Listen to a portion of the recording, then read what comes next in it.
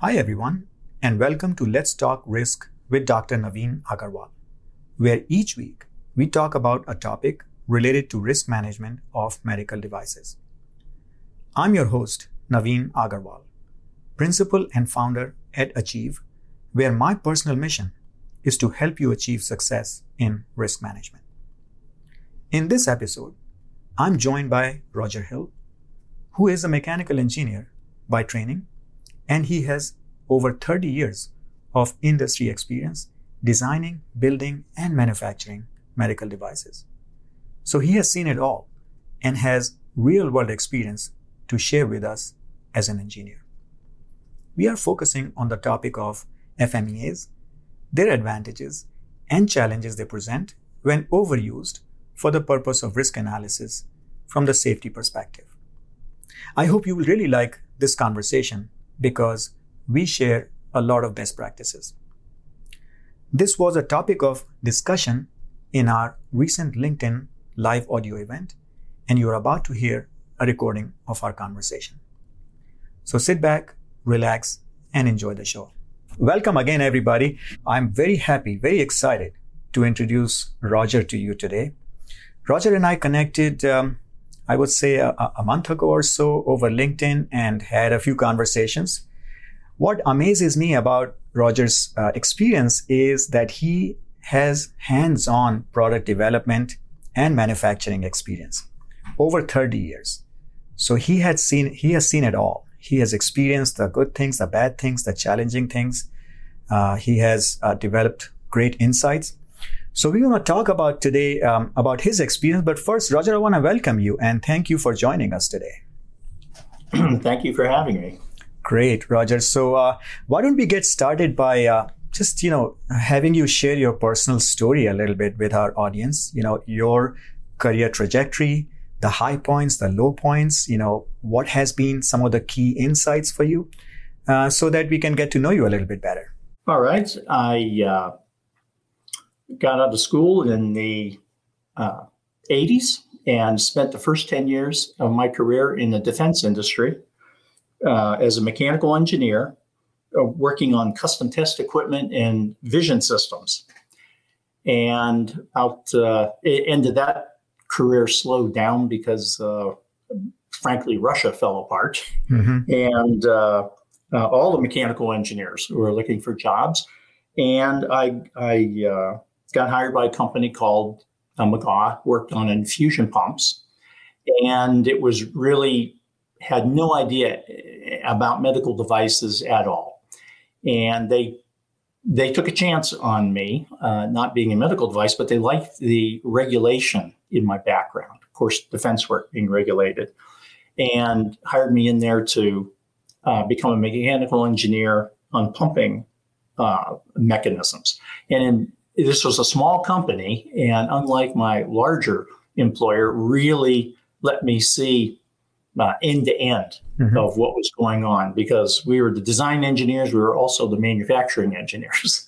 So a lot of great experience at that company. When that one got taken over by a German company and all the design work slowed down, I went over to a company that was doing implantable drug pumps.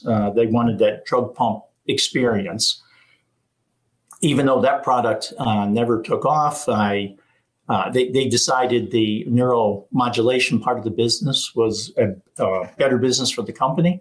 I worked on leads, stimulation leads over there in R&D.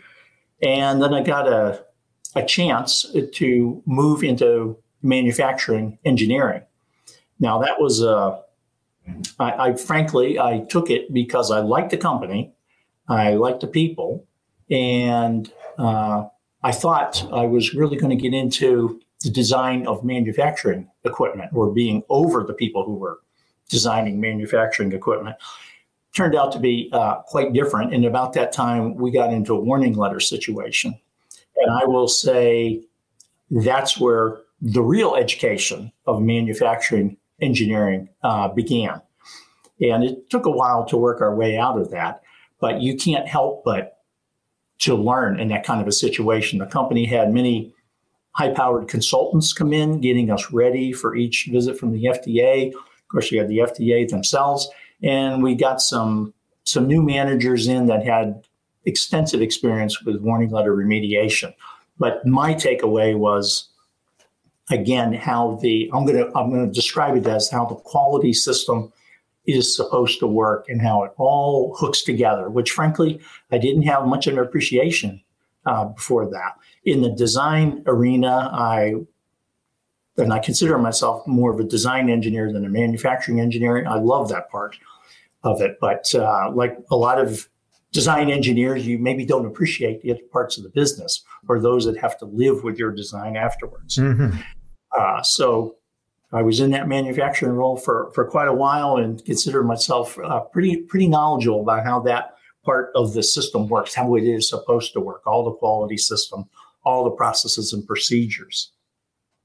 And so I left that company, and now I'm with a very small orthopedics company formed by people I worked with way back in the 90s again.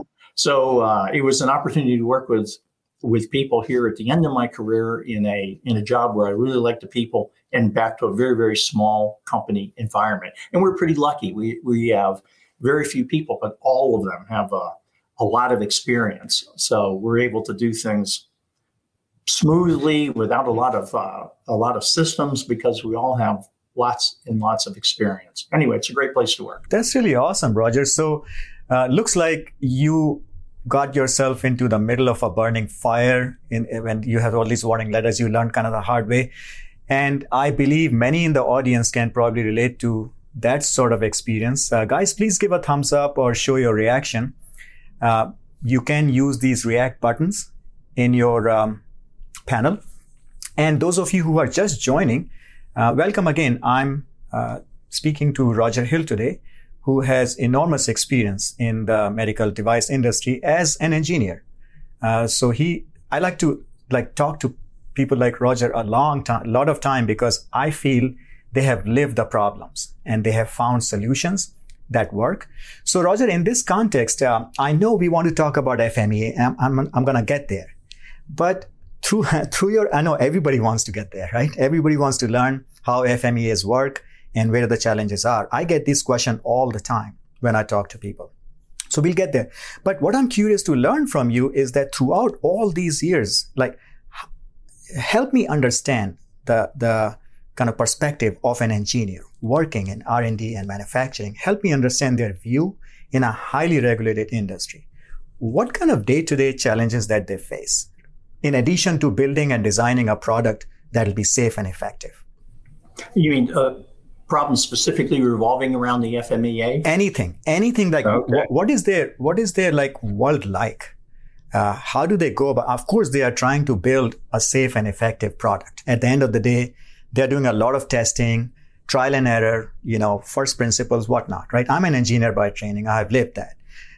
But in a regulated environment, I feel personally, and I want to hear from you what your experience is, we have to think about more than just engineering.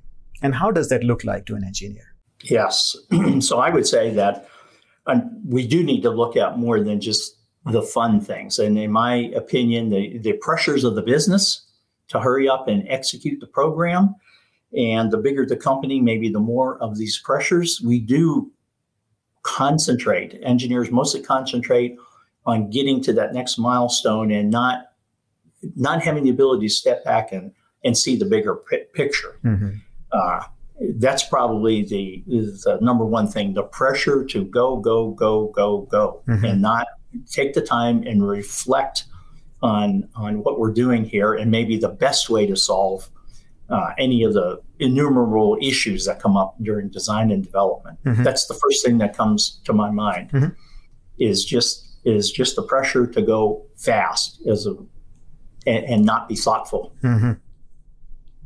Neat. And that puts a lot of pressure, right? I mean, we have to be right.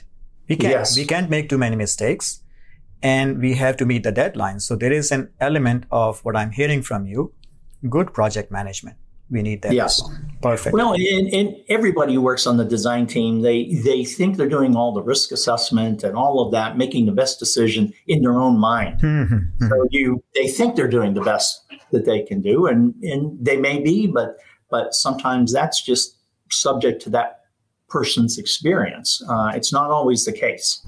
Got you. Yeah. And I think that's where my personal feeling is that good risk management practices can help, because we can be thoughtful, we can plan, and we can also execute. So in this context, I know we use FMEAs, and I know you have done so many FMEAs in your career. Tell us a little bit more about your experience with FMEAs.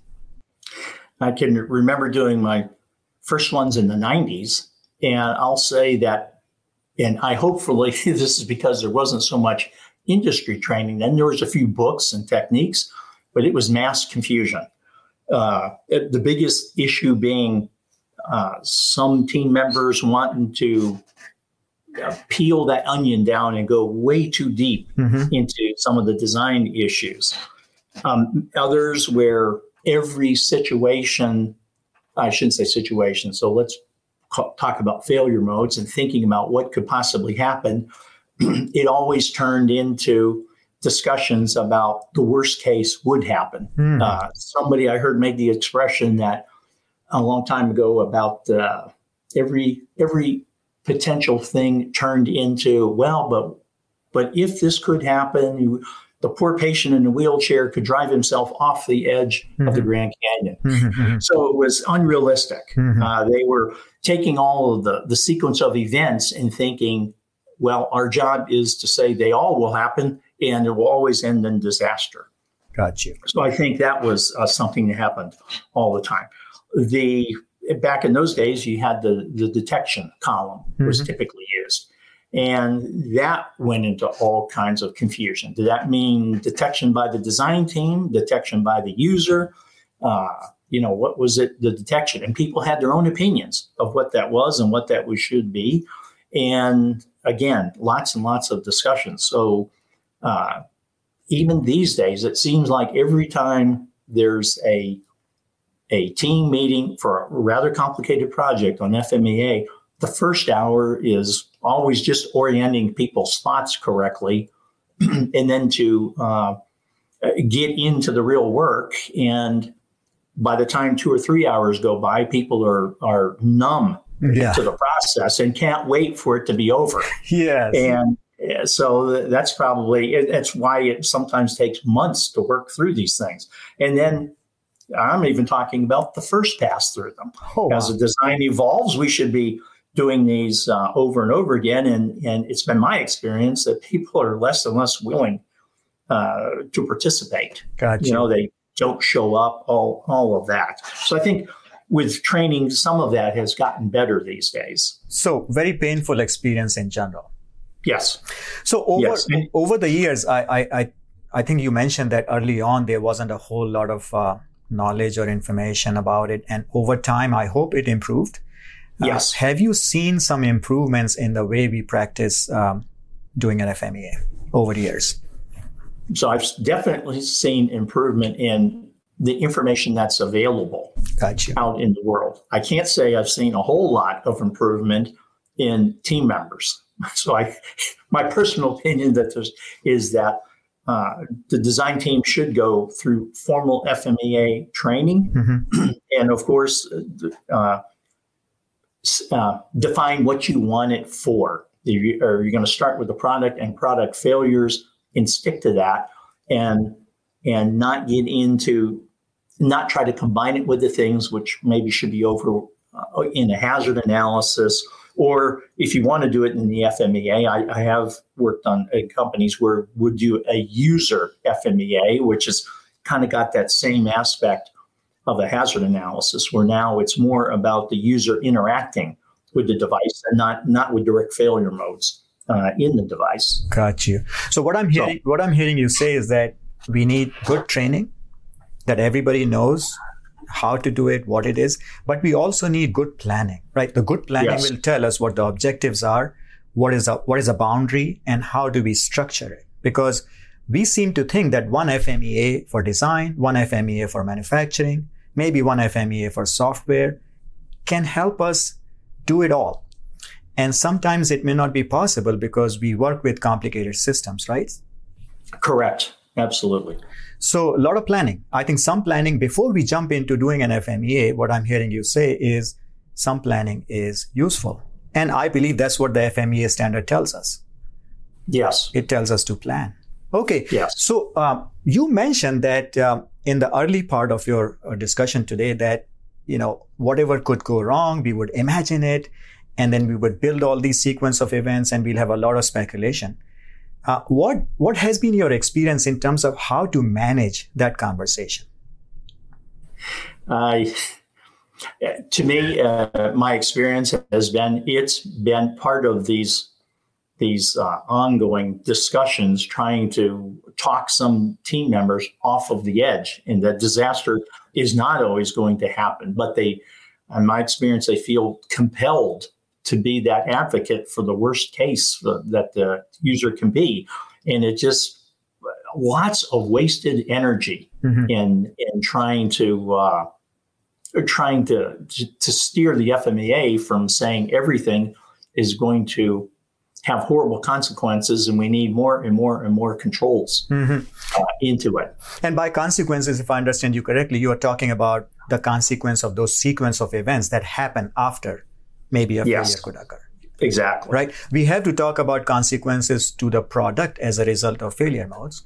But when we start to work on sequence of events in the failure mode effect analysis, we get into a little bit of a murky situation. Is that right? Exactly. Yes. Got you.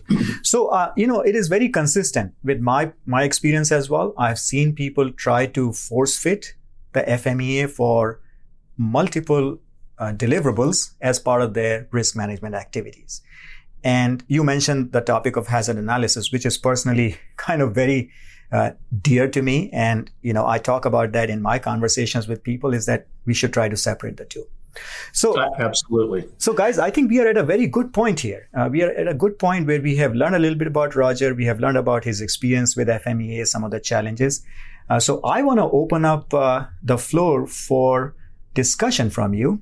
And all you have to do is just raise your hand. And the way to do that is to find that tiny circle on your profile picture and request to be invited to our virtual stage here.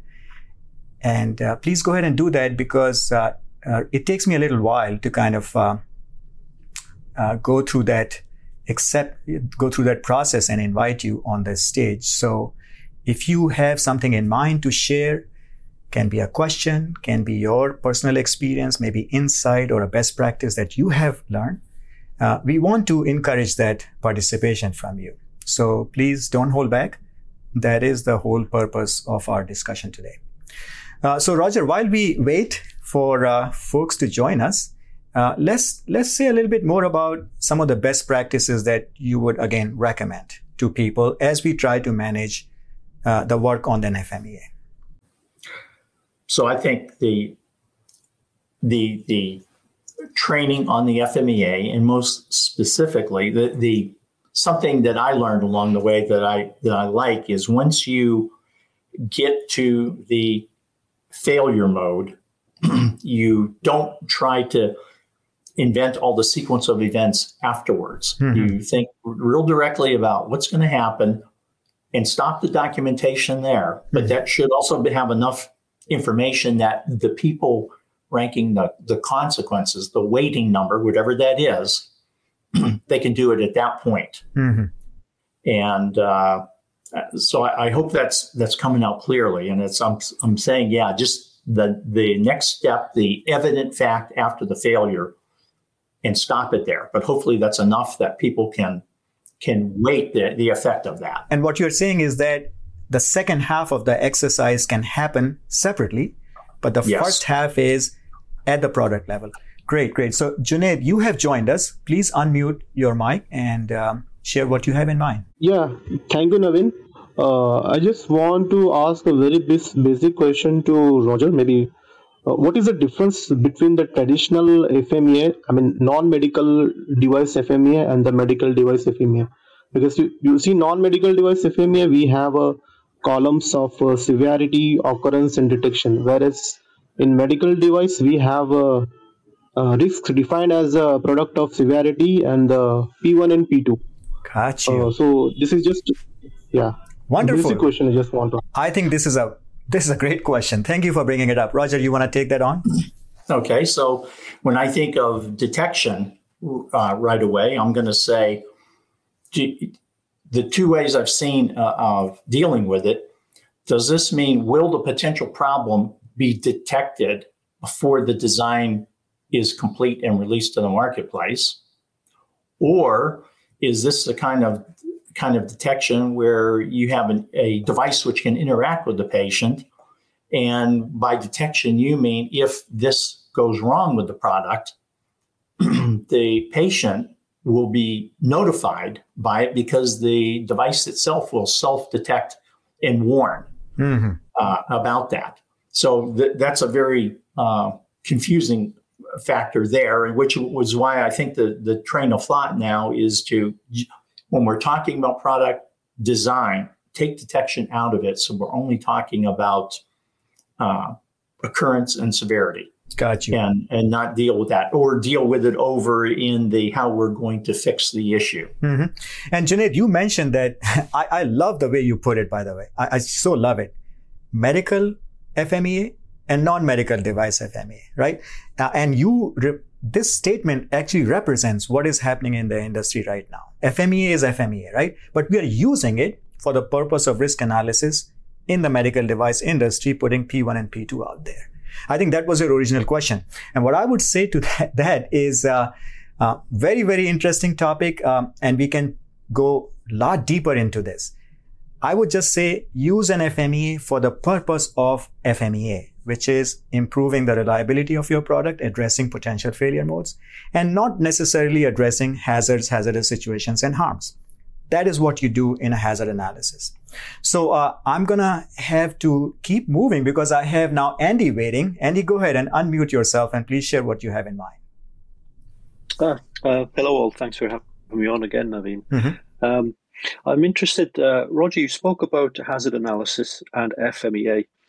I'm very keen on using the right technique for the right problem. I don't work in medical devices. That's, I think, the one area of functional safety I've not worked in. I'm working in automotive systems at the moment. I've experience with hazard analysis and risk assessments and FMEA. And for me, they're different tools for slightly different purposes. Ultimately, the same aim, of course. And I'm just wondering what advice can you give on the right technique for the right problem, and what techniques you would recommend over the, I suppose, the suite of functional safety activities? Okay, Andy, I'm certainly no expert in this field.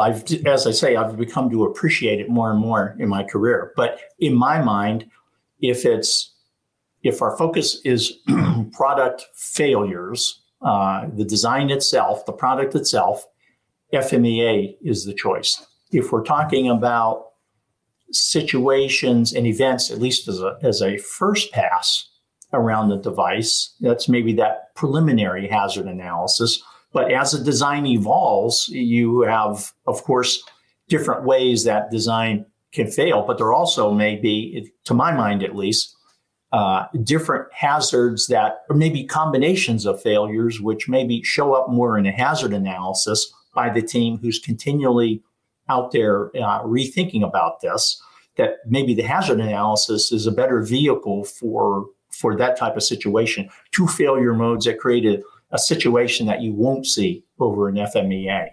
Yeah, and FMEA is a single failure mode, single fault type of an analysis. Maybe use fault tree, maybe use event tree. And you combine all these techniques to build the linkage between hazardous situations, and harm. So I think the message here, guys, is let's not use just one tool for every job out there. Find the right tool for the right job. And that takes a little bit of work and experience. So let's keep moving, guys. Kieran, you are next. Go ahead and please unmute. Thanks, Naveen. Roger, I was wondering, have you any advice on what you can do to reduce the pressures of the go faster, as you said at the beginning? Educate your management, but easy to say, hard to do. So All you can do is keep trying to convince your management, that it's so much safer to go a little bit slower and avoid the problems, because we all know when the problems become identified further in the development, it's so much harder to fix them. In several companies I've been in, I've tried to make part of the document change control process, trying to put one little flag on there, was just admitting that we're making this change because of something we should have caught earlier in our design process. In other words, our development process had a mistake in it. And no company wanted to start tracking that, even though they knew it was going to be a big thing. But you can just keep talking about it and try to emphasize it. And especially when some disasters happen, maybe you can call your management aside and talk about, hey, if we'd have done things a little different or a little slower, and try to get them on your side. I know that is a tough job in my experience. I've been trying to do that a long time. But all you can do is try and educate and maybe point out some good articles about some of this when it comes up. So what I'm hearing there, Roger, is that engineers also have to become good communicators and good facilitators. Absolutely. Right. And there's a little bit of a stakeholder management skill required, some project management skills required. And good engineers are always able to communicate the trade-offs that they are making. And personally, I feel like if we are able to clearly communicate to the management the trade-offs and the options of different decisions, then we can provide the context behind. Of course, we will be asked to do things faster and, much quicker, cheaper, better. But it's always a trade-off decision. So thank you, Kieran, for that question. Let's keep moving. Chris, welcome. And you're on. Please unmute and let us know what you have in mind. Yes. Yeah. Thank you very much for having me on. I think that I think it's great of this discussion, first of all. So thank you, Dr. Agarwal, for putting on this discussion. I think, my experience has been that it's really, really important as a first step that you have a documented process for FMEA that's actually in a document and validated and well thought out. The problem that I see a lot is that you have all of these FMEAs, one for electrical, one for hardware, one for software, and frequently they're not communicating with one another, nor are any of those FMEAs communicating well with the hazard analysis. How do you maintain this kind of ecosystem of FMEAs and make sure that they're communicating properly with the hazard analysis, which is a living being? How do you approach that? Well, Chris, I think in your title, I'm seeing systems engineering. So yes. I'm actually guessing that you already have a lot of insights into this. And I've personally, having practiced this in the industry for more than 10 years, I feel like, at least in the experience I've had, we are not practicing systems engineering yet. And we are doing it in piecemeal. So actually, I'm hoping that we have more conversations around systems engineering approaches and system safety approaches to help our colleagues really understand the full picture. Does it make sense? I think that's where you're going with this conversation. Yeah, I've seen the inability of systems engineers and the larger development team in general to be able to coordinate all of these different FMEAs and make sure that they are interacting and communicating with the hazard analysis, making sure that you're not doing hazard analysis in your FMEA, nor are you doing FMEA in your hazard analysis, and just making sure that all the pieces are working together. It's quite a challenge. And I was wondering if Roger had any insight into that. Yeah, go ahead, Roger, if you want to share something. Okay. Well, this is something I've been thinking about quite a lot. And one of the reasons I'm also dialing into Naveen's websites, talks, and discussions. So I'm going to say that the hazard event seems to be the point of connection between these two things. Now, I'm going to defer to Naveen for a better explanation of this, because I am working this out in my own way as well, and want to connect these two things. I think you're absolutely right, Christopher. They should come to a connection point where you can go back and forth between these. Yeah. So I won't go into too much detail on that, but I think, Roger, you hit the nail on the head. That's how I look at it is engineers like to think in terms of cause and effect all the time. And unfortunately, we don't have a lot of information to build that cause and effect model. And sometimes we have to learn how to deal with pure association, maybe correlation. And the best we can do, I think, is figure out one or more hazards that might be linked. And that's a connecting point between hazard analysis and FMEA, to me at least. And certainly I remain open to expanding my own learning. I'm not an expert in systems engineering. I've started reading up on it and very, very influenced by the body of work that exists in industries outside medical device industries. And I would hope that we have more conversations on this topic. So, and we can bring those best practices in our industry. So, guys, great conversation. And of course, we always find ourselves in this situation that we have more to talk about than the time available. So I want to thank all of you. We will continue these conversations every week. And I want to invite you to basically engage with me, connect with me, and let me know what's on your mind. Give us feedback. Some of the topics that came up, I can sense an interest in digging deeper in those topics, and we will pursue those in our future discussions. One quick point that I want to share with you is I will be making the recordings of these sessions available to you, and they will be available in an article form. The recording will be attached to an article with a summary of key highlights. You are invited to join my newsletter, and I can provide that link to you. In fact, if you go to my profile, in the featured section of my profile, the first link is to that newsletter.